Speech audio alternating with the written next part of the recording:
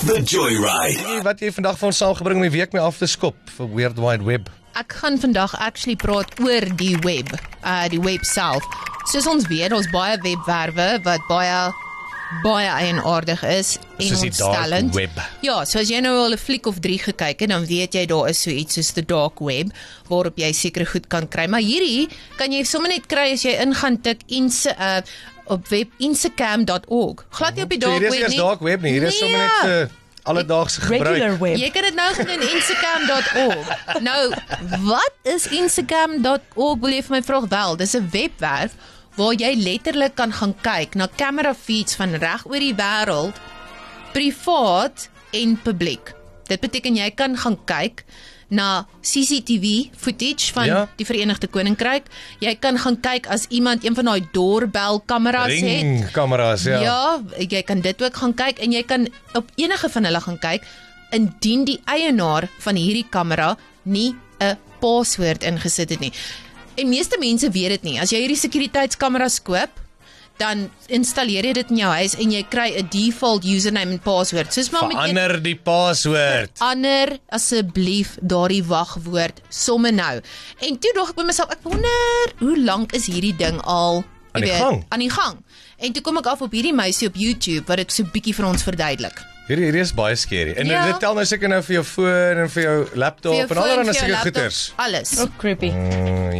Instacam is a website that live streams footage from unsecured surveillance cameras on a global scale. From what I remember, according to the creator of the website, they had made Instacam in order to bring awareness to how easily surveillance cameras can be accessed by anybody if the owners fail to change the default username and password after purchasing them. In the past, the site showcased cameras watching over both public and private spaces, including the insides of people's homes and bedrooms. In the present day, it's said that they now only allow live streams of public areas, including street views, city views, as well as the insides and outsides of businesses such as cafes, stores, and gyms. Back in the day, Instacam was presented as an eerie, paranoia-inducing website by various YouTube videos and news articles. In my opinion, it was because of this coverage that it received as much attention as it did during that time. Ek het nou die dag, en dis snaaks dat jy nou hierdie storie doen. Dit is nogal weirdly soothing. Ek het op 'n kanaal afgekom op YouTube, wat iemand letterlik 'n kamera langs aan 'n arendnes gesit het. Ja, maar dis En dan kan jy nou vir ure en ure, dan kom die arend, voer sy voeltjies.